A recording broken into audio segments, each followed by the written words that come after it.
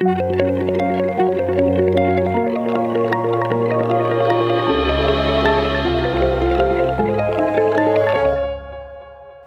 everyone.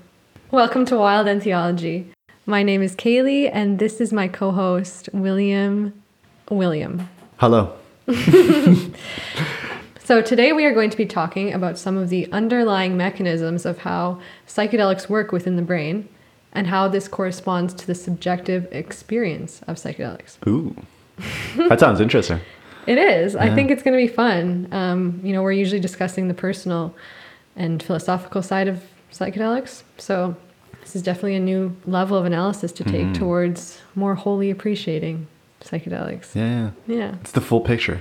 Exactly. Before we get into that, though, as has been the case for the past couple episodes, we're going to talk about social media. You can find us on Twitter and Instagram at Wild and Theology. Same name as the podcast, same picture.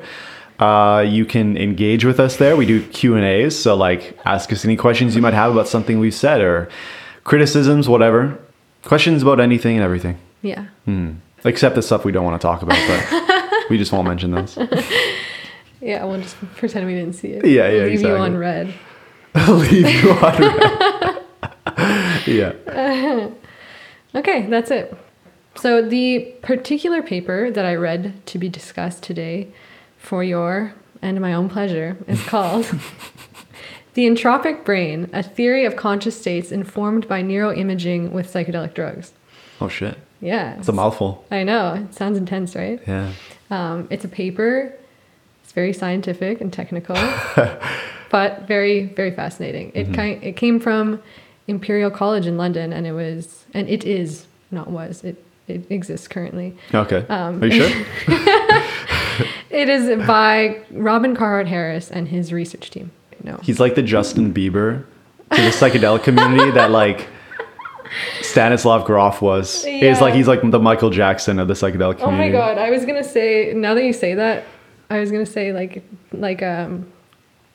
never mind. This is dumb. But Ty Dolla $ign, you know, were we talking about him the other night? Like, he doesn't have his own music. He's just like featured on everything. Yeah. But I guess it doesn't really work because Robin Carhart Harris is definitely like, he's got his own thing. Yeah. Anyway. That was an aside. I wonder how much they're going to appreciate these hip hop. Hopefully they never listen to this, honestly. I really hope no one that I mention ever hears this. Oh, man. Okay. But yeah, it's definitely, reading this paper was definitely a different pace for me. And it took me quite a while to get a grip on what I was learning and even longer to find the words to actually speak to it and explain it here today. But, I'm going to give it my best shot. And yeah. So we're like the heart of the psychedelic community. What? Hit me with your best shot. This is too much. Okay, that's enough. Yeah. But yeah, discussing the underlying mechanisms of the brain and like the neuroscience kind of perspective is great. But this paper in particular is wonderful because it's kind of aiming to bridge two worlds of like the mind aspect of the brain, specifically psychoanalysis, that perspective, with cognitive science. Okay. So it's trying to bring that like level of scientific rigor to something that has historically been not scientific at all, which is psychoanalysis. Yeah. And that's really cool. That is really cool. Bridging of two worlds. We love integration. So when you think of psychoanalysis, what comes to mind for you? Actually, this is funny because I'm taking a lifespan development course right now. And the professor, and I've heard this from other professors, every time they talk about like the psychosexual stages from psychoanalysis, they're always like, oh, but all that bullshit. Right? And so it's like, the unconscious is a good idea, but everything else is bullshit. Right? And so it's like the narrative is that psychoanalysis is mostly bullshit. Yeah. Yeah, exactly. It's so absurd in a lot of ways when you think about like wanting to fuck your mother or like oral fixations or I don't know. Penis envy. Penis envy. Yeah. I love that. And then his daughter, I think it was his daughter. Freud's? Yeah. Who she said like vagina envy. And it's like men have pockets and they put all these things in their pockets. Just Oh my God, that's Yeah. that's so funny. Yeah, it is. But though interesting and offering some explanatory value at the personality level, not a lot of people think that psychoanalysis has any legitimacy due to its just untestability, really. Like, Yeah.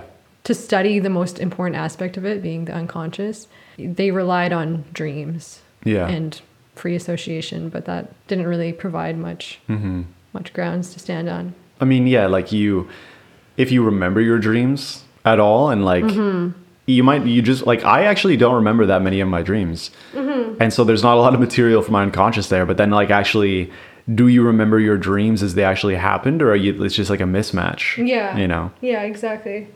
But I've always thought it was fascinating. And I sure. feel like is like, it does make some intuitive sense to me. You know, like that's how I've always kind of thought about psychology, and what's drawn me towards it is like, why are we the way we are? And it just makes sense that there's so much of you that you're unconscious of that's like driving your behavior, right?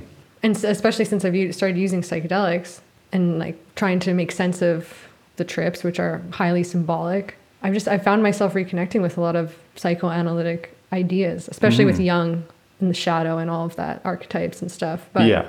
Well, I feel like psychoanalysis kind of matured with Jung. yeah, that's true. Yeah, Jung is like definitely seen as more like, wow, interesting and like amazing. Whereas Freud is, I don't know, he's kind of like, ugh. He's like the creepy uncle. Yeah. Yeah. Whereas Jung is like the cool creepy uncle. of psychology. Yeah. Yeah. But I think that is something that's amazing about psychedelics in particular for psychology, is that it's kind of restarting that conversation about psychoanalysis because psychoanalysis offers this it's an interpretive lens for the psychedelic experience, which is kind of characterized as being this opening of the unconscious, you know? Yeah. So there's a lot of that interpretive perspective going around already for psychedelics. But then this paper in particular, and the work of Robin Carhart-Harris, is aiming to actually bring some scientific rigor behind those ideas to find the neural correlates of these psychoanalytic concepts. Yeah. Yeah. Okay, so getting into explaining the contents of this paper. So once again, it is titled The Entropic Brain, A Theory of Conscious States Informed by Neuroimaging with Psychedelic Drugs. So let's start by explaining the concept of entropy. Through my exploration of trying to understand it, Right. every single person was like, this is notoriously hard to understand. Great. Awesome. And they all explained it differently. And, you know, I really did tried to do some background research because I was having such a hard time getting a grasp on it. But mostly just was like, I'm just going to stick to what this paper says in particular. So the paper begins by saying that entropy is a dimensionless quantity that is used to measure the uncertainty about the state of a system. Okay. So entropy is basically, for our purposes, synonymous with disorder and uncertainty. Okay. And what helped me understand entropy was learning a bit about the second law of thermodynamics, which is that the entropy of an isolated system always increases. The energy of an isolated system. The entropy of an isolated system always increases. Always increases. Okay. Yes. So the uncertainty increases. Okay. The chaos. So when thinking about what keeps a system functioning reliably and efficiently, this usually depends on the structure or form of the system and the energy within that system that keeps it in motion within those parameters. So systems that are functioning and working and doing their thing, they depend on a regular input of energy or force to keep it going. And when that force isn't there, if it ceases in some way, then that structure, that form that keeps it in place will disintegrate. Okay. Yes. That makes sense. Does it? Yeah. I really struggled to find like some kind of an example of this. And I don't know if this is like my understanding of it. Okay. If we were to take an example, I think about like the circulatory system, you know, and like what keeps it all going is like the heart pumping. And then obviously there's like the veins and stuff that it works through. But if the heart were to stop pumping, if that like force behind it all stopped, it would no longer be. Yeah. I think that's a great example because like, I mean, it's very straightforward. If your heart pumps, you die. Yeah, right? Exactly. It's simple. It's a simple example. And so how does that relate to the brain? Okay. Yeah. So in the context of conscious states, the system we were talking about is the brain. Okay. That's the system. Yeah. And the entropic brain hypothesis is proposing that the quality or style of any conscious state depends on the degree of entropy within the system. Okay. Can you say that again? Yes. Yeah, I said it, and now I'll say it again. I'll say it again. Your brain is a system. Yeah. And the quality of your conscious state that you're experiencing right now is dependent on the degree of entropy within that system that is your brain. Okay. So a low degree of entropy would mean that your brain is highly structured and ordered. Mm-hmm. And a high degree of entropy would mean there's more disorder. Okay. So in our normal everyday waking consciousness, we are experiencing a low degree of entropy. At the mechanical level, this means that there are predictable ways that the regions of our brains are going to be interacting. Okay. The brain is an organized system that behaves hierarchically. Not all systems are created equal. There is going to be some brain activity that's going to take precedence over other brain activity. You know, like it's all organized up there. There's different areas. Some of them are going to interact. Some of them aren't going to interact. So there's going to be strong connections between some, none between others. And this is all like creating our coherent sense of reality. Okay. Another aspect of entropy is certainty. Okay. And this is based on the probability of how energy is dispersed within the system. So at any given moment, if we were to tap in and sample our brain when we're existing at this regular state of low entropy, we would have a pretty high degree of certainty that we would observe strong connections between particular regions and no connection between others. Okay. So it's predictable. Yeah, exactly. Okay. And subjectively, having a low degree of entropy in the brain feels like stability in our state of mind, consistency and accuracy in our perceptions of our environment, and agreement on a reality, like a shared reality between people. Like we're all we see the same thing and we're interpreting it the same way. There's just that, like, we're very grounded in reality. Yeah, I've heard that like when two people are talking and if you do like an EEG, their brainwaves essentially will start like to go into sync. And so it's like, yeah, it's like that would be low entropy on a higher order system between two people. Exactly. Yeah, wow, that's interesting stuff. Yeah. Cool. See, you understand this. I'm glad I have you here. I'm glad I have you here too, Kaylee. Yeah, so there it is. That's entropy. Yeah. Okay. You got through entropy. I did it. Nice. I did it. Nice. And so the next concept to be defined is criticality. And the paper introduces the concept of self-organized criticality related to system entropy when they begin to explain what happens when entropy in the brain increases. Okay. Yes. Okay. So criticality in relation to when entropy increases. Yes, okay. Exactly. Okay. Exactly. So entropy in the brain can increase with accompanying shifts into different states of consciousness. Mm-hmm. So for example, entering the REM phase of sleep where we dream during the onset phase of psychosis, it's an example that I hope most of us don't experience. Mm-hmm. And also depends on traffic, I guess. Yeah. And there's also like I've never heard of this before, but they also mentioned the dreamy state of temporal epilepsy. Which I've never really learned about epilepsy before, but I've heard of that before. Yeah. Yeah. Mm-hmm. Like maybe that's when people get into that state. That's why like a dog can tell. Oh, really? Because people have like dogs that can like warn them. Oh, really? That they're about to have a seizure. That's fascinating. Yeah. Wow, that's very interesting. Yeah, so that's an example of a higher degree of entropy, and as well as when taking a psychedelic drug. Yay. So as the brain moves from highly ordered into more and more of a disordered state, there's a point within that liminal transition zone between order and disorder, which is referred to as the point of criticality. Okay. Now, I don't know exactly how narrow this point is because they refer to it as a point of criticality, but then they also describe some states as being super critical or more critical. Yeah. Or less critical. So I don't know how narrow it is. Yeah, because you can't imagine there's going to be there's going to be a lot of difference, relatively speaking, Mm-hmm. but like at a certain point, it's just like a pile of goo in your head. You know what I mean? That's a little bit too much disorder, right? So yeah, but I don't know. Yeah, I mean, maybe that's what happens when you're on psychedelics. Who knows? Maybe. Yeah, this is your brain on psychedelics. You're just like leaking out your eyeballs. But when in this state of criticality, there are particular characteristics that the system in this context, our brain, will begin to display. Okay. And so there are three main characteristics that they have laid out that the brain kind of starts displaying, and they are achieving a maximum number of metastable states, hypersensitivity to perturbation, and a propensity for a cascade-like effect for processes to propagate throughout the system. And those are called avalanches. Okay. What? Yeah. Okay. So let's break those down a bit Yeah. because I know, crazy. What does any of that mean? Mm-hmm.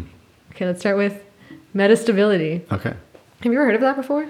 I have heard about it. I had no idea what it means. Yeah. And it wasn't about the brain. Okay, yeah. Cool. Well, I heard it in terms of systems theory applied to game B, which is like a new form of politics and economics. Okay, interesting. Well, after I explain it, you can let me know if it was at all similar to that. Okay. I mean, I didn't know what it meant, so. Oh, okay. Yeah, I still don't know what it means. So yeah, I mean, yes, metastability, it took me a while to grasp it as well. It is a measure of variance in a network's synchrony over time. Okay. So the synchrony being, once again, in my understanding, the coherence and stability of a mental state. Okay. So the greater the variance, the less stable or dominating one mental state is. Yeah, so low metastability would mean more consistency, less variance in your state of mind, basically. Over time? Over time. Okay. Yeah. Well, then that makes sense because like what Game B is saying is that they want, like what they said is that they want metastability over the course of centuries. Mm-hmm. And so it's about trying to design a civilizational system that would be resistant to collapse over the long term. Mm-hmm. So that makes sense. Okay. Yeah, cool. it's perfect. Okay. Perfect. Whoa, Beautiful. holy shit. You understand more than you think you do. This is how learning happens. Live here and now on the podcast. Not live when you listen to it, but you know. Yeah. Okay. Let's get serious. We're very serious here. Yeah. But yeah, it basically means once, like, this is from from the subjective quality of like how you're like feeling. It's like it basically means flexibility or fluidity in your state of mind. Yeah. So with greater entropy in the brain, you reach, well, at this point of criticality, you reach a maximum number of metastable states. So meaning you reach a maximum level of instability, basically. So like there's a like high variance, and it's gonna be you're able to flow in and out of many different states. Okay. Over time, easily. Okay. Yeah. Okay. It's very fluid and flexible. Okay. Yeah. That makes sense. Mm-hmm. And so that's the psychedelic state. Yeah. And so that explains, you know, kind of the fish out of water perspective that it gives you on yourself and your life and all that kind of stuff is because you have so much cognitive flexibility. Yes. Okay. Exactly.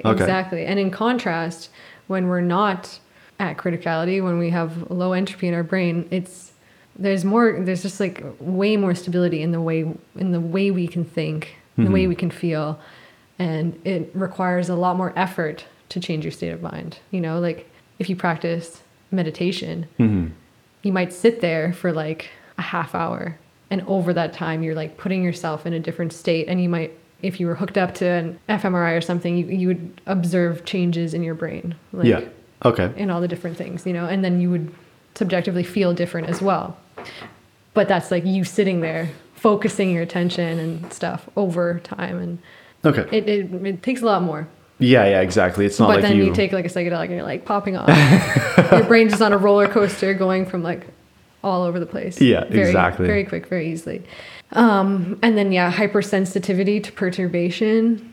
I mean, those are like big words just to describe like you're very sensitive to any change in your environment. Hence set and setting being so important. Exactly. Yeah. That's why there's so much emphasis placed on that. One of the things that I've heard about and I've always found for myself is like if I have a plan for something to do, it goes well. If we don't have a plan, we're like, oh, we'll figure it out when we're on mushrooms or something. No.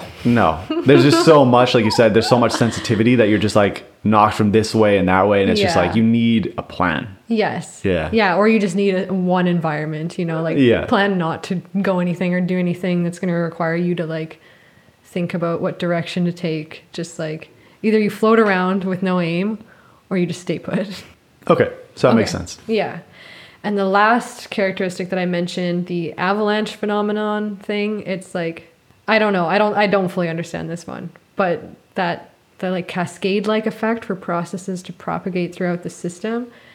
So would that be, well, let's try to make sense of that Yeah, then. let's do it. Would that mean, because you're in this very flexible state, you're very sensitive to perturbations, and so how that makes sense to me is that like you see that one picture of, this is your brain on psychedelics, and it's like super connected, right? And so it's like any changes that might happen are going to spread throughout the brain so much faster, and that's like the sensitivity, that's the flexibility. Yes. And so like with any change, there's like a far more, an avalanche of cascading effect with that just one change. Yes. Yeah. Yes, exactly. That's a beautiful way to put it. And like, actually something that I found really interesting and beautiful that the authors of this paper cite, it's a different paper, and I looked over the abstract of this paper, but I didn't go into it because it seemed really intense. Okay. But they cited it because they mentioned that this state of criticality is something that the rest of nature exhibits. Like all of these characteristics are characteristics that the like systems in nature express always. It's like every system in nature is basically on the edge of being disordered, essentially. Yes. Yeah. Yeah. Poised, and that's what criticality is. It's like this perfect place in the middle of that transition zone between order and complete disorder. And that's where all those characteristics emerge from. Okay. And like that idea of our brain on psychedelics being closer to this criticality and thus more in harmony with the rest of nature. Right. That's like so beautiful. And that's where some of the romanticization of the psychedelic state has come from. It's because you're more like nature. It's pretty beautiful. Okay, so now that we've defined entropy and what happens when it increases, criticality, we can distinguish between two different types of consciousness. So one with the low degree of system entropy is referred to as secondary consciousness, and the other one with the high degree of entropy is referred to as primary consciousness. Okay. So distinguishing between secondary and primary consciousness. Okay. Primary, high entropy and criticality. Secondary is normal waking consciousness. Yes. Okay. Okay. So this normal waking consciousness that we modern humans experience every day is secondary consciousness. And this is associated with everything that I just said about low entropy, which is like internal mechanisms being highly ordered, predictable, and with that having a more constrained, less flexible state of consciousness, and just being grounded in reality in general. But here, the main defining quality of secondary consciousness that is most relevant in terms of psychoanalysis too is the presence of an ego, a sense of self. This only emerges with secondary consciousness.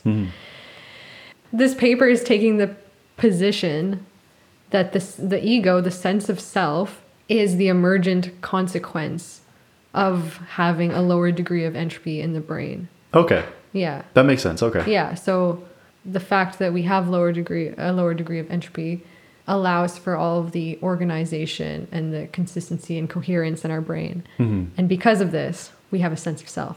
Oh, shit. Isn't that crazy? That is crazy, yeah. Yeah, that's really crazy. So yeah, the ego is our sense of self. And it's everything you are. And it's kind of hard to think about at first, I think, because to think about something is to like make it the object. And most people can't even conceptualize that because everything is filtered through your sense of being yourself, It's like it's always present in your awareness that you are like a person. Like you are an individual, and to make that the object, I think that's really hard. Like you're using it to look at itself. Yeah, exactly. It's like that Alan Watts quote of like trying to pierce the head of a pin with the head of that same pin. Exactly. Yeah. Yes, you've used that before, and I really like that. This is one of the OG quotes in this podcast. Yeah. Yeah, but like another way of conceptualizing the ego is like the opposite of all that is. Like, thinking about it as like I am this. The opposite of that is like I am not that.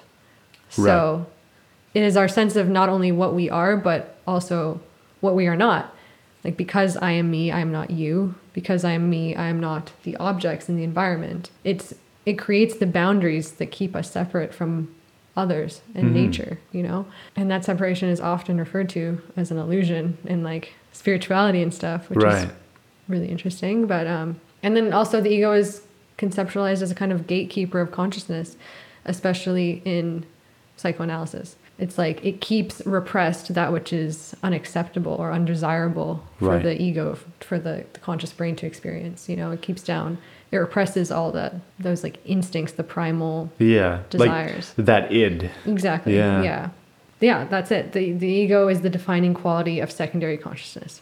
And primary consciousness, then on the other hand, that higher entropic state. Primary states include REM sleep, psychosis, temporal lobe epilepsy, and psychedelic state. Mm-hmm.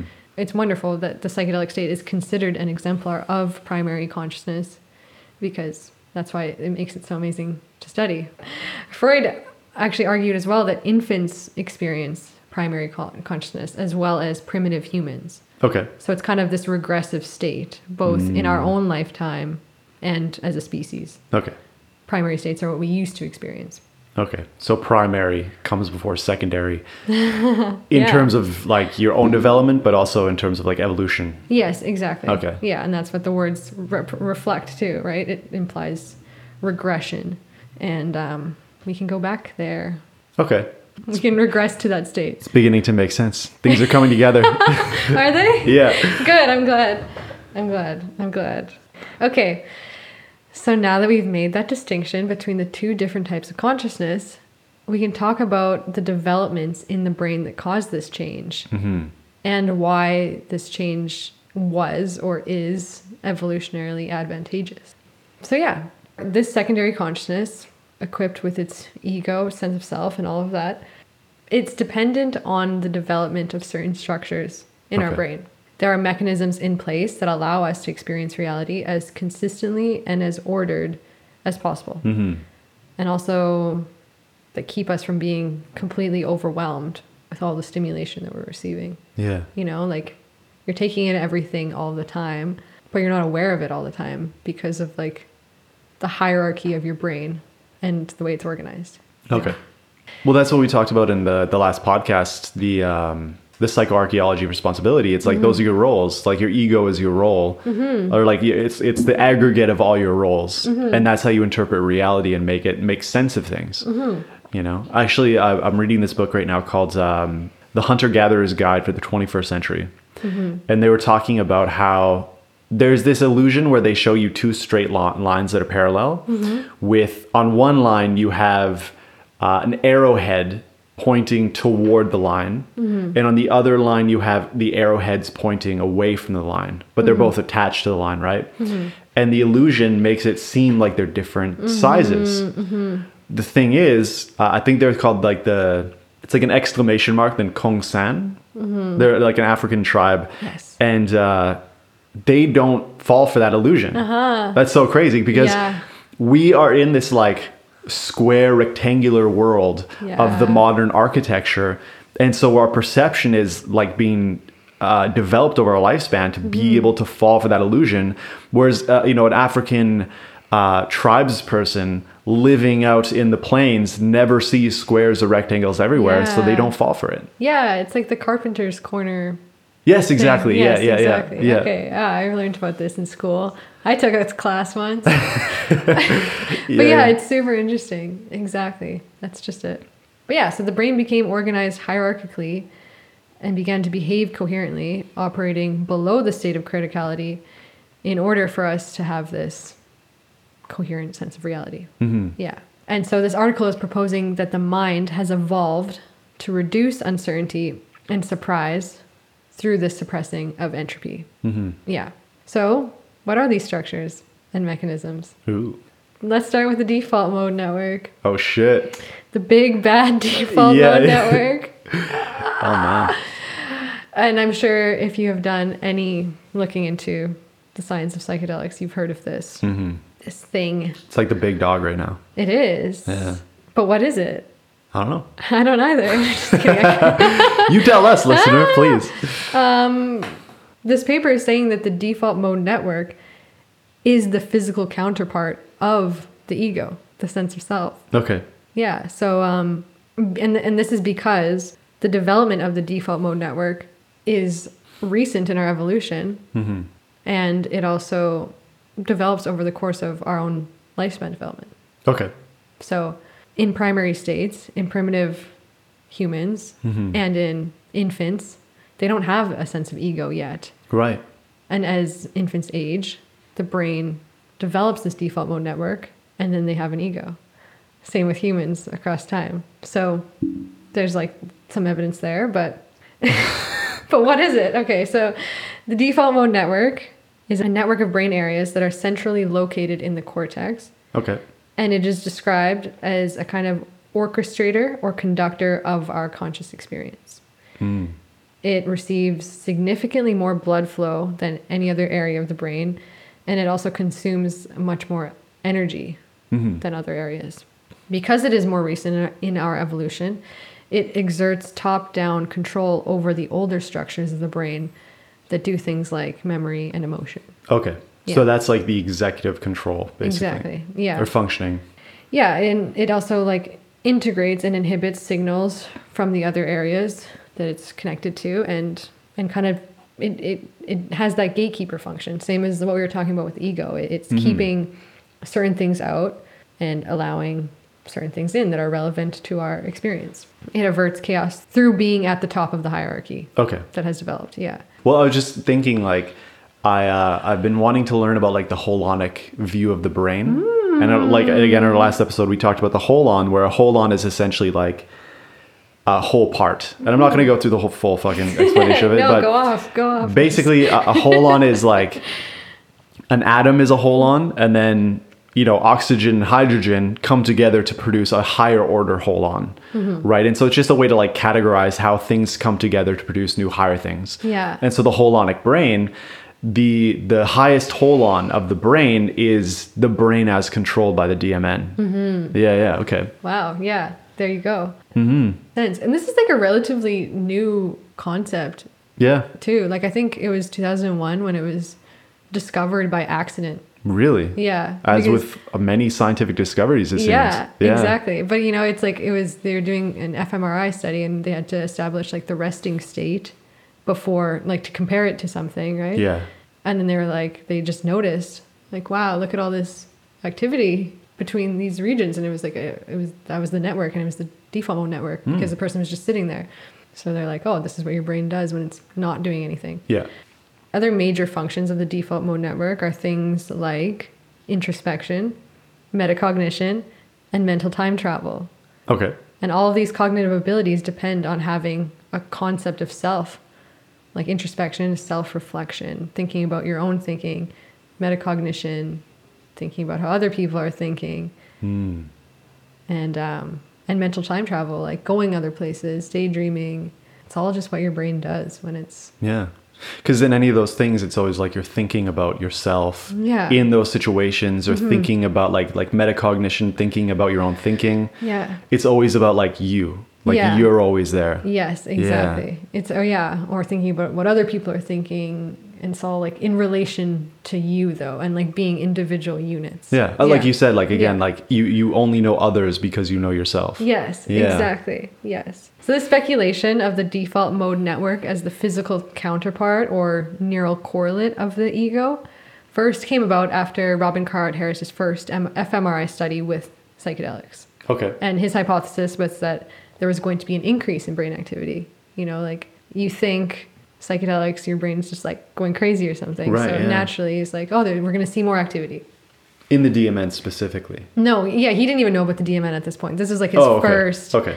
This is like when that whole idea came to be. Okay. But yeah, injected some people with psilocybin and watched their brain and observed a decrease in blood flow, which is one of the proxies of brain activity. And he was confused. He's like, what happened? Did I make a mistake? No. But yeah, like that was really interesting and surprising. And then after that, they realized that this decrease was in the default mode network specifically. And then, popped off, did a bunch of research on what that was. And also very interesting, these greater decreases were positively correlated with higher ratings on the subjective measurement afterwards, like asking the people how they felt. And they were positively correlated with rating items like, I experienced a dissolution of myself or ego. The greater the decrease, the more experienced dissolution of having a sense of self. And someone even said, I didn't know where I ended and my surroundings began. Ooh. Whoa. Yeah. I've felt that before. I remember staring at a rock on acid with you. Yeah. And it was me, and I was it, and there was no difference. That is crazy. That's exactly what I experienced on acid too. Yeah.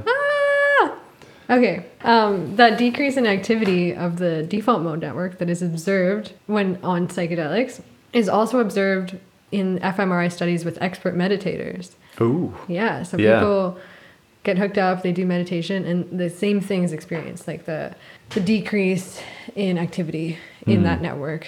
And like meditation is kind of that same thing. Is like you're kind of breaking down those dualities again and transcending yourself concept, you know? Okay. So that's kind of interesting parallel. Well, yeah, like that just kind of, I know there's controversy around like whether psychedelics can reliably be considered like a spiritual tool. And I think the fact that like the state with experienced meditators and psychedelics shows that there's something there, right? And like whether or not you want to use psychedelics for spiritual practice, like that's up to you. But the evidence seems to be mounting that they are a spiritual tool, right? And still need to be taken seriously, still need to be prepared for, but clearly a tool. Yeah. You know? Yeah, it's so interesting. It's so interesting. And like why is it spiritual? I don't know. Yeah, it is really interesting that there's that parallel, and that for that reason, it's like that means spiritual, you know, like transcendence of self and breaking down of dualities. Those are like spiritual things. I mean, yeah, like it's just like you said, it's a dissolution of self. So there's the experience of it seems to be the same based on what people have talked about. The fMRI of these states seems to parallel what you see in meditation. Yeah. And just the benefits that we see with psychedelic trips, like again, like there's an increasing amount of evidence for their benefit. And so to say that like just because it's something you ingest, it's a drug, doesn't mean that it isn't as spiritual as meditation or any other spiritual practice you might have. You know what I mean? It's not simply a drug. It is a spiritual medicine. Yeah, but it's weird that it's spiritual at all. And like that's the next thing that we're getting into here is kind of the mechanisms that enable our secondary consciousness. Like that keep us in this state and why we are kept in this state. Okay. There are three that I'm going to talk about. Okay. Three main mechanisms. So there's coupling between the medial temporal lobes and the default mode network. So they're different things, but they are highly coupled. Coupling between the medial temporal lobes and the default mode network is an important aspect of our experience of reality. So the medial temporal lobe includes the hippocampus, making it an important area involved in our declarative memory. So facts and events and like things that happened in our lives. Also in this area, it's like involved in processing sensory information and connecting that to the memory area, and involved in our perception of space and time. Okay. Yeah, so in our normal consciousness, it is highly coupled to the default mode network, meaning there is lots of connection, communication between the two. Yeah. Yeah. So it's like that's autobiographical memory. Yeah. Where you're like, you're able to think about something in your past with you in it. Yeah. Yeah. Exactly. So that's why it makes sense that they're highly coupled. For right? sure. Yeah. You're accessing that material and bringing it into your awareness. So yeah, that's one. Another thing, there are oscillatory rhythms in the brain that create coherence and organization amongst brain areas when they're interacting. Okay. But there are certain cells in the cortex that operate at an alpha frequency. Okay. And those are the neurons that have a great expression of the specific type of serotonin receptor that psychedelics target and thus proceed to fuck with. Okay. Very scientific. Okay. Yes. Was that in the paper? Yeah, I wrote that. So these alpha oscillations have been associated with temporal framing in perceptual processing, as well as in self-reflection. Okay. So that's kind of the the frequency that the default mode network is operating on in a resting state is like this alpha frequency. And these alpha oscillations mature developmentally and evolutionarily, and they fit in with the hypothesis of this paper, in that they're speculated to be one of the defining characteristics that have reduced entropy. These alpha frequencies are associated with there being like a mutual information across different areas, and it's creating like that coherence. Okay, so alpha waves is low entropy. Yeah. Okay. And the third mechanism that we're talking about here is the anti-correlation or orthogonality of the default mode network with task positive networks. So it's kind of like a seesaw relationship. Like the default mode network is activated when you're not doing anything, hence the name, kind of when your brain is just left to wander. And then activity will decrease and go towards the task positive networks when engaged in a goal directed task of cognition. Okay. Yeah. So that relationship really speaks to the duality that the default mode network and the ego subsequently like enforces, right? So yeah, that relationship really avoids confusion between what is internal, subjective, and self, and what is objective, external, and other. Yeah. So there's like clear distinction in our experience, as well as like what areas are being activated at the time, right? I think that's really interesting. That is very interesting, yeah. Excuse me, say that again, please. Yeah. So this particular mechanism that creates like the secondary consciousness experience and creates that duality to avoid confusion between the two things, right? Like internal default mode network is like subject, self, and that is completely separate from the task positive network, which is like externally focused or object focused and other. Okay. Yeah. Okay. And the fact that they are engaged exclusive, like mutually exclusive. I mean, I think the default mode network is kind of always activated. That's a part of something that you mentioned also, though there is like this kind of, like I said, seesaw relationship between the two. The default mode network is always receiving more blood flow and consuming more energy than any part of the brain. Okay. And that just speaks to the fact that no matter what you're doing, you're always a self. You're always experiencing those boundaries, right? Unless it's significantly decreased in activity. Right. Exactly. Yeah. Okay. Well, that makes sense, because like I know in a flow state, which is when you're so focused on some sort of task that your sense of self, it becomes diminished, right? And so like it's always there, but it becomes like you're so focused on this task that you just get lost in the task, and like time flies by. You start like being able to solve problems on a really fast pace, like faster than normal, and so it's like that's when the task positive network is at the highest that it can be. But like you said, the DMN is still always there in the background. Oh, that's really interesting. Yeah, flow states. That's speculation. I just want to say like... Yeah, totally. Yeah. But I was just going to say, that's really interesting. And I wonder if they were to do like the same kind of fMRI study, if they would see something similar as like a meditation. Because that's kind of what it is. Like when you're in a flow state, you achieve that meditative state of being like a focus. Maybe we can have a podcast about that later. Oh, Let's do it. Okay. Yeah. So those three mechanisms, like that's not the full, like the extent of it, but that those are really main things that this paper discusses. Yeah. In terms of like what maintains this sense of reality every single day. And those are the mechanisms that we evolved to have this. That's magical. It really is, yeah. right? Like you always hear that idea that, science takes the magic out of everything. It's like, oh, no. Dude, we just figured out how like you have a sense of self. And maybe we don't have the full picture, of course, but like that's the most magical thing ever, that just like these neurons and these networks functioning as they do together is what gives rise to like the subjective quality of like who you are. Like that's insanely magical.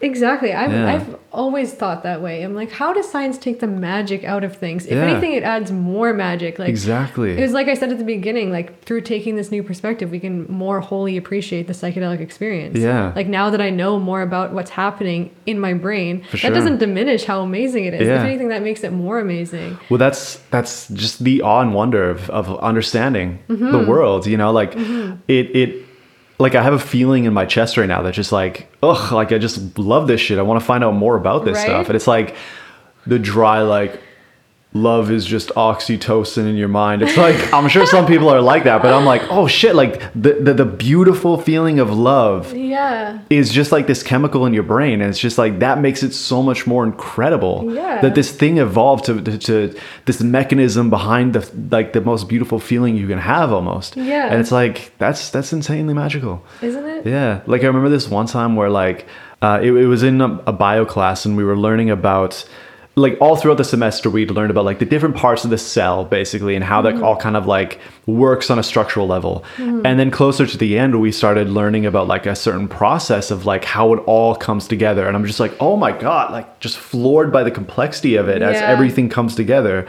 And again, it's just that like that awe and wonder at the beauty in the world, Exactly. you know, even at the level of just like cells, you know, it's amazing. I love Absolutely it. beautiful. Yes. You're right. You're right. And it is beautiful, but it comes with its drawbacks, right? So Okay. this is where we're getting into it. Oh, so like, no. I mean, why did we evolve this way? Yeah. Why did these aspects of secondary consciousness like this took over from primary consciousness? Like we were existing in that state of criticality, and then we decided, I'm just kidding, we didn't decide, that's not how it works, but you know, like we had to learn to be more meticulous in our sampling of the external world. There had to be more consistency. Yeah. You know, and that it really makes sense why, like it promotes things like realism and foresight, being able to plan and predict, to have control over our environment, you know? And this has all the benefits of social cohesion as well, you know, like being able to reflect on yourself and to think about what other people are thinking. So that's actually like kind of counterintuitive and funny is that like the ability to think, the ability to have the sense of self is what allows you to take the position of another person Yeah. and have that empathy. Yeah. Yeah. Exactly. That's beautiful. And it's amazing that we can do that. But Okay. but all of those things I said about the default mode network, those are also all of the things that like drive us crazy at times, is like being able to think about what other people think. Have you ever just gone on like an obsessive thought loop of like, oh, this person thinks I'm shit, or just like, oh, I wonder what they think of me, or imagining yourself from other people's perspectives, or you know, or going mental time traveling back to some cringe moment in your life and just like replaying it endlessly, right? Yeah. Like, Yeah, it's like when you're in the shower and suddenly you're just like, oh, why did I do that when I was 4 years old? yeah, oh my God, did you ever like go up to the wrong person thinking it was your mom? Oh yeah. God, I was so stupid. I was 6. Like, Yeah, exactly. You're just like, you're so dumb. And you're just like, dude, you were like 6 years old. Like, it's okay. yeah. Oh, man. But you know, these abilities, though amazing, and like they're the hallmarks of the human experience. Like no other animal, well, I mean, as far as we know, gets to do these things. Like they don't have that sense of self and other, but like, I don't know, like they're also the abilities that keep us from just experiencing the moment. Like we can always be somewhere else in our minds. We can always be in a past experience, or we can always be predicting a future experience.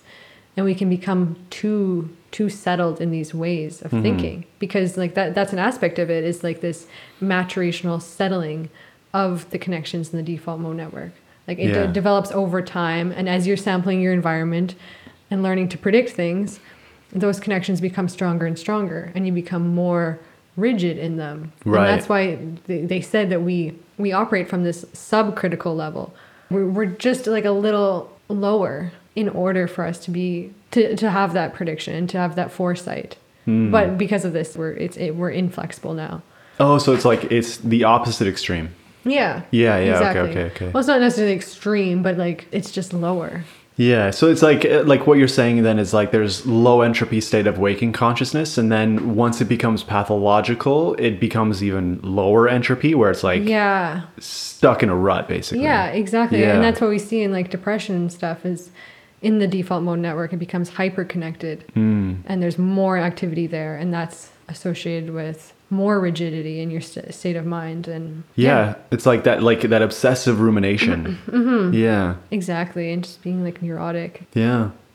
Well, yeah, that's interesting. Like the OCD that I experienced with like obsessive thoughts. It's like the obsessive thoughts are getting stuck in that rut, and you get like triggered by anything, like even a photo, and suddenly you're just having these obsessive thoughts where you're like, you can't stop thinking about it. Yeah. You're stuck in that rut. Yeah. And that's like an hyper connected DMN. Yes, exactly. Yeah. And it's easy to point to all these like disorders, but yeah, like I said, everyone experiences that just lack of presence. Yeah.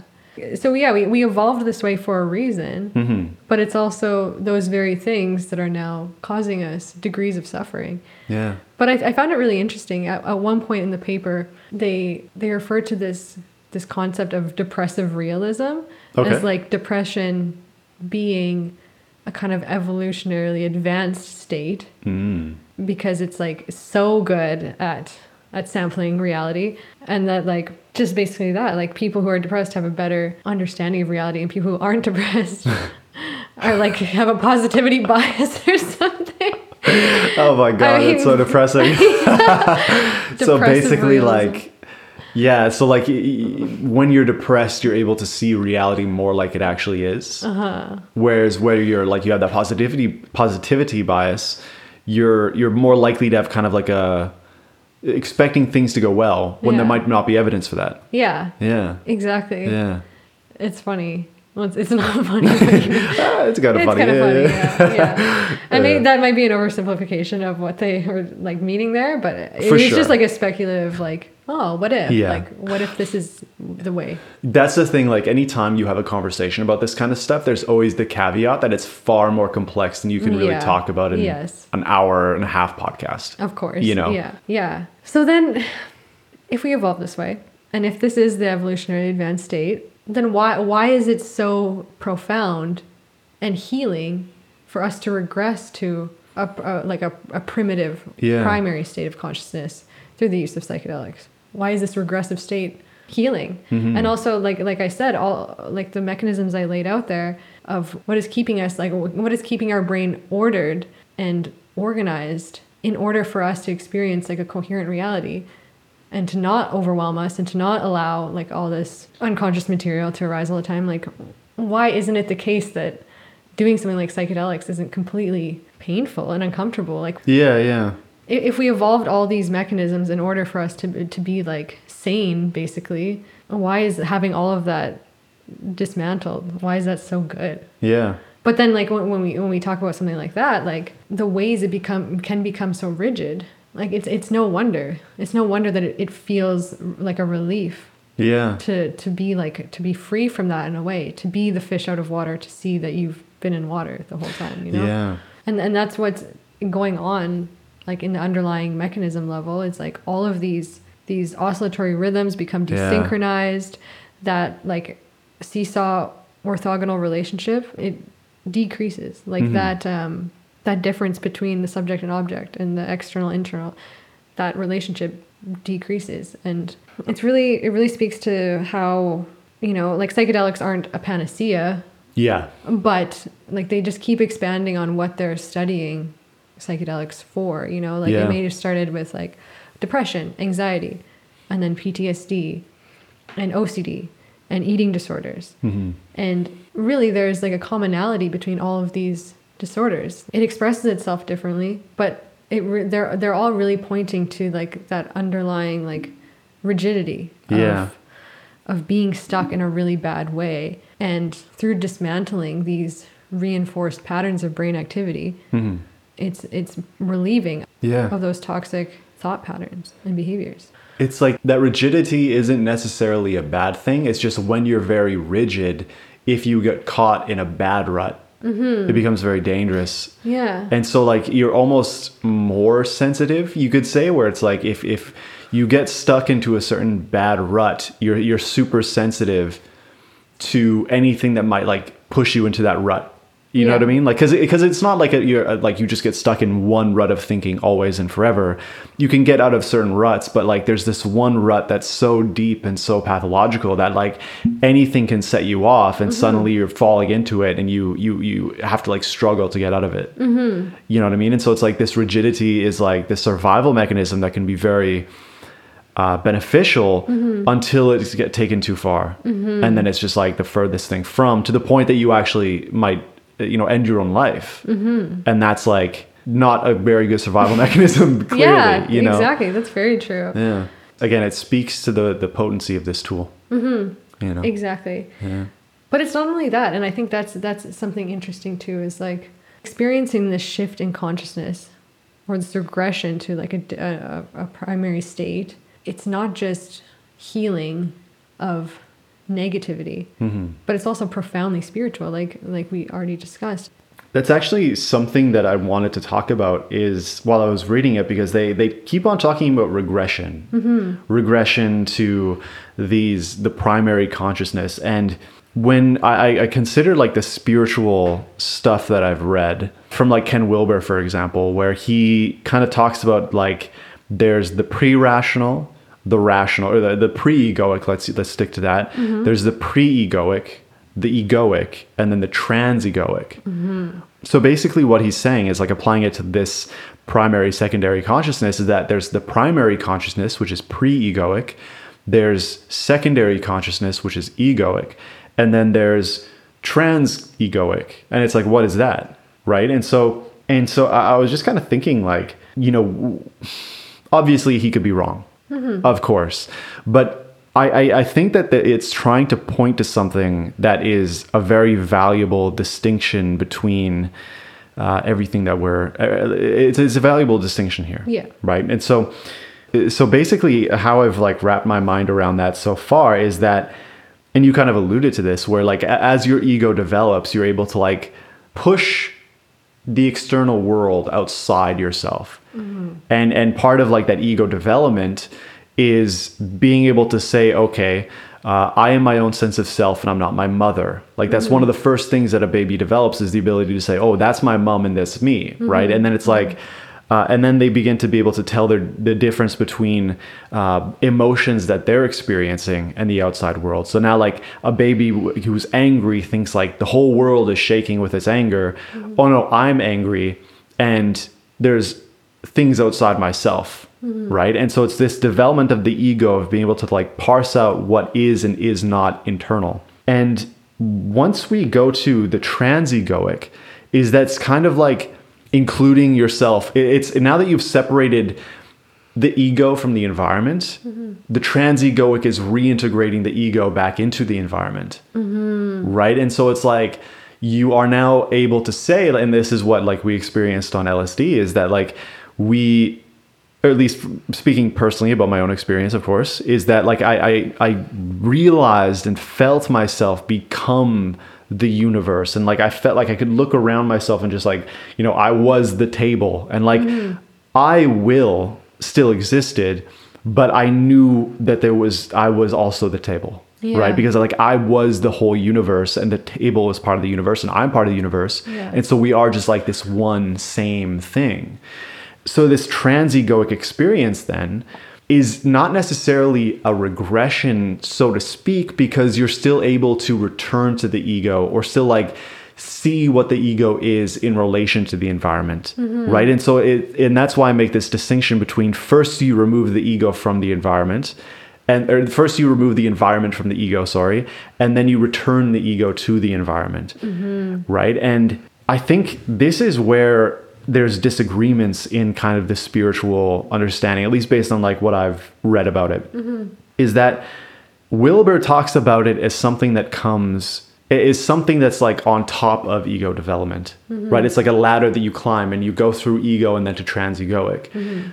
And I think that it's true in terms of the chronological development, but it's not as if like you're developing your ego and then breaking through your ego to get to some higher state necessarily. Yeah. There is a regression to this primary consciousness, but because it's a chronological ladder, it's in the context of having already developed an ego. Yeah. If that makes sense. And so it's like what the disagreement comes into is like with Hansi Freinacht has criticized Wilber for putting just like trans-egoic on top of egoic. And he says, no, there's egoic and then there's spiritual experience and they're two different things.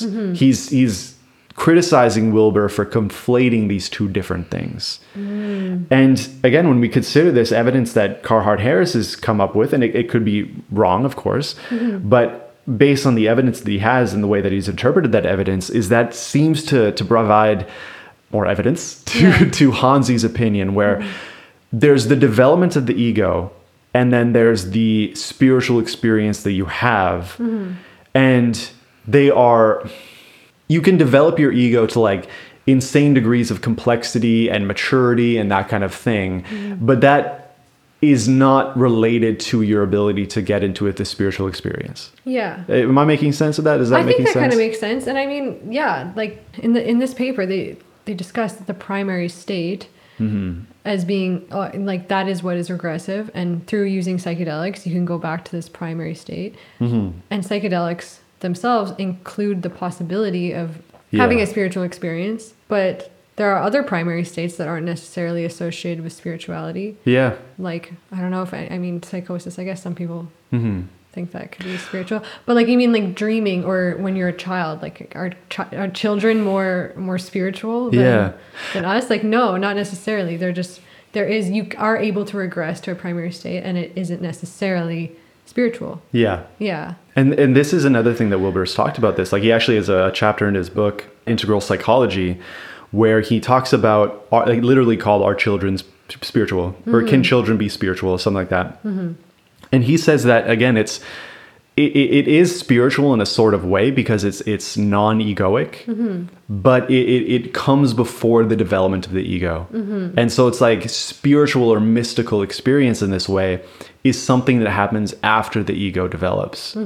So when we talk about like can what children are experiencing, is that Wilber kind of talks about spiritual experience as, in terms of children, as like a sort of self that can be spiritual, right? And that when you develop your ego, that self that is spiritual in the child actually becomes like, is basically like left behind. And that once you've developed a mature enough ego, that's when the ego can then look back at that immature self and bring that self back up, right? And so it's really difficult to make these maps of consciousness make sense, because there's so much different ways of looking at it and assumptions that are made, and like you're understanding what transegoic is in a certain way that might not be the way he means.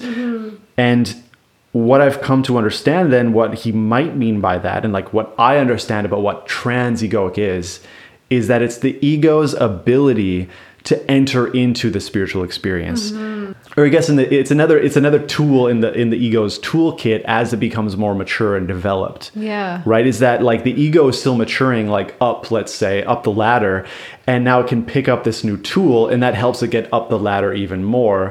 But it is still the ego, and the spiritual experience is like another ocean to go into. Yeah. Whereas like psychosis, for example, is the ego's inability to use that tool. Yeah. And it's like falling down into like this ocean of spiritual experience without its conscious control.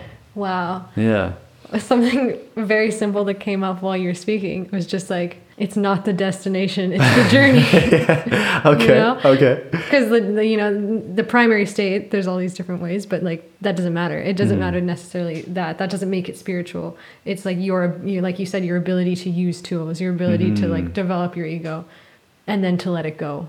Yeah. It's not to just not have it. To be a child, to not have an ego, doesn't matter. Yeah. If you've never gone through the process of learning to relinquish that kind of control over your environment, you know? Yeah. Well, Wilber claims that he is actually he is egoless all the time. Really? Like he claims that he's, and this is where the disagreement really becomes a big thing, and where I kind of like disagree with. I guess I agree with what Hansi's disagreement is that there's 4 states of spiritual development based on the philosophy of a Indian philosopher named Sri Aurobindo, right? And basically what it is like, as you develop in your meditation practice, there's the psychic, subtle, causal, and non-dual. So basically with these 4 stages of spiritual experience, like psychic doesn't necessarily mean psychic powers, just to say that. Basically what it is like, you get more in touch with like the oneness of the universe, where like the non-dual is self completely falls away and all there is just experience as such, whatever that means, right? And so it's like if you have a sense of like I-ness, that's not necessarily non-dual. Right. And so my experience on LSD would be more of like a psychic spiritual experience, because even though I was one with the universe, I still existed. And as you go up the chain, it gets more and more in depth. And what Wilber has done is basically said, okay, you get up to a certain level of ego development and understanding of complexity and this kind of thing, more empathy. And then he just like stacks on those 4 spiritual states. So at the highest state, then you're at non-dual reality, where like your sense of self is always gone. Now it's no longer the ego picking up the spiritual experience. It's now the spiritual experience picking up the ego, right? And so Wilber claims that he is at that state where maybe he can pick up the ego. You know what I mean? And then like this is where it comes to spiritual experience, where there's so many different ways of looking at it and so many claims that can't be verified. Like, I don't know if Wilber is bullshitting, who knows? It just becomes very, very difficult to wrap my mind around, I guess, is like my conclusion of that. And it just goes to show that like these experiences are very complex, and it's very difficult to like really say exactly what they are, which is just like we were talking about before about the magic of all of this. Is how interesting it is. Yeah, exactly. And it's like, I mean, there might be even disagreement or just difference in definition of like what is ego. For sure. And Ken Wilber, I can't say what he feels, you know, I can't speak to that. For sure. But it's interesting the way you said that about now he has the choice, how he experiences, like he has the choice to pick up the ego now. You know, when I was reading this paper and like just working on having it in my brain for like weeks now, of just being like this like working thing, this understanding and connecting it to other things, and thoughts just emerge sometimes. But one of my favorite ways to think about reality and life is like as a video game. Okay. And even in this paper, how they're saying like all of nature exists at like a state of criticality, and we through this development we've like become separate from nature and from other. I like imagine that life is just this game, like we're set back here, and like the point is to like kind of re-achieve that state of like being in harmony with nature, and like working through all of the problems that come from these evolutionarily developed things. And they're all like the big bosses that you have to face, and you know, you're constantly like whatever. But you know, like when you I completely agree. Exactly. And then when you beat the game though, like you're not done, you're not dead. It's like you still go back. You're like, oh, I liked that one world, like I'm gonna go play in that world now. Like, and I'm gonna do that course again just because it was fun. Like I'm gonna go put myself back into those same challenges as before, but with the knowledge that like I beat the game and that it is just a game, and that I can just like run around and play now without that pressure of it being like, without the frustration of like I haven't beaten this yet, you know? Well, that's like what I've always had enlightenment and mystical experience explained to me, is that like you just wake up to the fact that it's a game, and it just seems so obvious that everything is just a game. And when you're in the ego, it's so hard to wrap your mind around that, because there's very serious problems in the world, right? Like they're like if there's some people who've experienced stuff that if you say like, oh, it's just a game, I mean, they would lose their minds at you and be almost fully justified for that. People have been through some horrible shit, but that's coming from within the frame of the ego.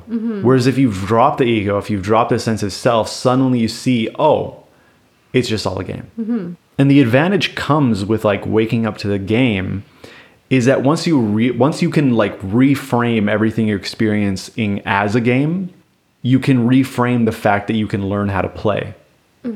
Right? And what both of us have experienced in our development, as you just said, is that we've begun to awake to the fact that it's a game, and we can look at all these skills and it's like, oh, I just have to like go out and put skill points in the terms of time and effort into this skill of like life purpose or psychology degree or engineering or medicine or whatever it is, and I'll be able to get better at that thing to be able to beat the higher level bosses, like conducting surgery or doing some other thing that, you know, we want to do. It's like you just need to learn how to play that game. Yeah. And it becomes so much more fun, even though it can be very difficult and like exhausting emotionally to get through. Like when I say that, I feel like life is a game, and I'm sure you can agree, is like, that doesn't mean it's easy. No. It just means that like you suddenly realize that you can learn how to play. That's just it. And it helps relieve suffering. Like when I am in, I mean, yes, I've talked about on this podcast how I've struggled with eating disorders. And when I get into like a bad rut where that is where I'm like in a funk and it's like, it's weighing on my mind and I'm in the midst of all of the unhealthy behaviors that comes with, sometimes it helps for me to just be like, it's just a game. And like, I will like view my life as having like this scoreboard. I'm like, okay, I just need to like build up health points so I can get out of this story right now, like out of this course, you know? So I have to like, and like, you know, just breaking it down to simple things like, okay, I'm going to have a glass of water. I'm going to eat something healthy. I'm going to like, you know, do something good for my gut or something, or like anything, any small thing. I'm just like, these are like adding up health points and like in thoughts too. And your points are going up and you're like, now I'm in a better state and I can go on to the next task or whatever it is. Yeah. Like exactly. the next level, the next boss, you know? Exactly. Yeah. And again, like it makes so much sense having experienced what I experienced on LSD, where it's like, I realized that everything was happening for my own entertainment almost, as the universe, that like the universe was just doing whatever it was doing for its own entertainment. And however true that might be on a metaphysical level or whatever, like we can get into that talk, but like having experienced that firsthand, where like even the anxiety that I was feeling, it's like, oh, like I, as the universe, just structured myself in a way that it could have the experience of anxiety for its own entertainment. And I was just like, oh, like look at that feeling in your body right now, that anxiety. Look at like how it's making you think, like, oh, it's just all for my entertainment. Yeah. And it's like, it's let's say that's bullshit, but being able to look at it as if that was true, it's that positivity bias. It's not necessarily true, but it gives you an advantage to actually like enjoy this time you have on this planet. Yeah, that's true. It doesn't mean that you just like stop playing the important games that might be there in your life. It makes you able to play those games like fighting for social justice, standing up for a cause you believe in, so much better. Yeah. That's the thing. It's like you're able to accomplish those important, serious goals so much better when you realize that it's a game and you can learn how to play that game better. Yeah, that's amazing. Yeah, maybe we sound like fucking psychopaths right now. Maybe. Sometimes, honestly. I don't know. But it's I just enjoy life so much more, and I just take things like, it's so funny that I just like, when I don't take things so seriously, I end up just taking them so much more seriously in terms of how much effort I'm willing to put in to make it happen. Exactly. Right? That's it. That's kind of the it's kind of counterintuitive. Yeah. Just in the same way that like embracing something helps you let it go. Yeah. You know, it's the same kind of exactly. kind of thing. Yeah. Is there anything else you want to talk about? You know, when you're saying about being on LSD and just an experience on being on psychedelics in general, is you feel how real it is. You know, like it feels so real. Like you feel like you're being revealed some like deep like truth of the universe. More real than real. Yeah, exactly. Yeah. And like people come back with such conviction for like, I understand the nature of reality now. Like I have been shown the way. It feels like the truth. For sure. And that's, I mean, not to like decrease or diminish that experience, but like through using science, but you know, like that relationship, the anti-correlation relationship between like the default mode network, the ego, the self, and then the task positive other external, like the fact that relationship becomes less apparent and there's less distinction between the two. That's what allows you to experience, it's like a lack of subjectivity is like what makes it feel like it's real. Yeah, that's interesting. Well, I remember reading the papers talking about like one of the dangers of psychedelics is that it can cause magical thinking. And that's kind of like, again, the positivity bias that what depressive realism makes us see reality more accurately. Whereas like that positivity bias, primary consciousness state makes you more prone to magical thinking because you create illusory correlations between things. Yeah. Because the magical thinking is just interpreting reality and creating explanations based on your emotions, like what you want to be true. I mean, it can be like a positive thing, like a wishful fantasy, or it can be like a paranoid delusion. You know, it's whatever you want it to be.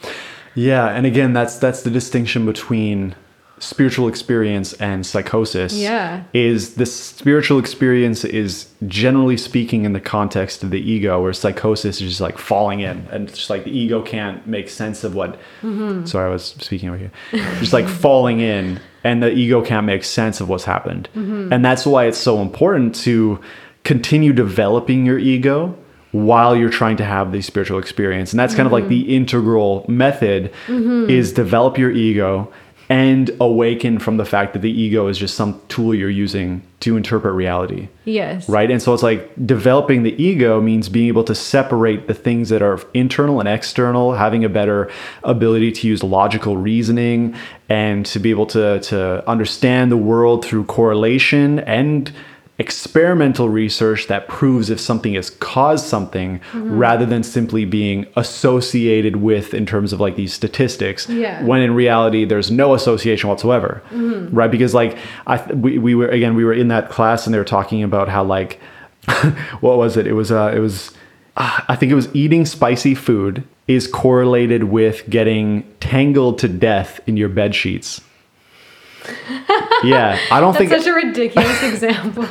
I didn't even know you could get tangled to death in your bed sheets. To death.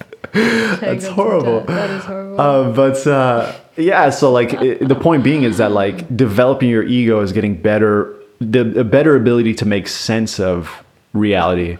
And so when we're talking about spiritual experience, where there's the danger of magical thinking, you want to make sure you're doing that, your due diligence, to not come up with some radical theories about the nature of reality that are just like completely off the wall and make no sense. You know, and it just, I think with any spiritual experience, that's true, whether it's psychedelic induced or through meditation practice. Yeah, totally. Because there are a lot of people who do meditation and have had these spiritual experiences who believe some pretty out there things. Yeah. You know, talking about it in a group of peers, having somebody you can like sit down and talk about this stuff with and go back and forth and be able to talk about it with other people. That's part of like that sense making process where like you're not just doing it alone in your room, like doing a bunch of psychedelics and you lose grip of reality. It's like you need to have that sangha. I think it's pronounced as like the Buddhist sangha is the location you can go to where a bunch of other people are practicing. And that is very important when we're talking about all this stuff. You need someone to be able to ground you to reality whenever you're dealing with spiritual experience. Yeah. You know? Yeah. Is there anything else you want to say? No, I think that's it. That was a fun podcast. That was a lot of fun. We got goofy. We got silly. It was all good. Thank you so much for coming along this journey with me. Yeah, thank you so much. And thank you for listening. I hope you enjoyed it, everyone. Yeah, we're not talking to each other. We're talking to you, the viewer, or listener, I suppose. So, thanks again. Thank you. Follow us on social media. We want to do Q&As. We're not doing them yet, but we want to do them. Yeah. Have a good day. Have a good day. Goodbye.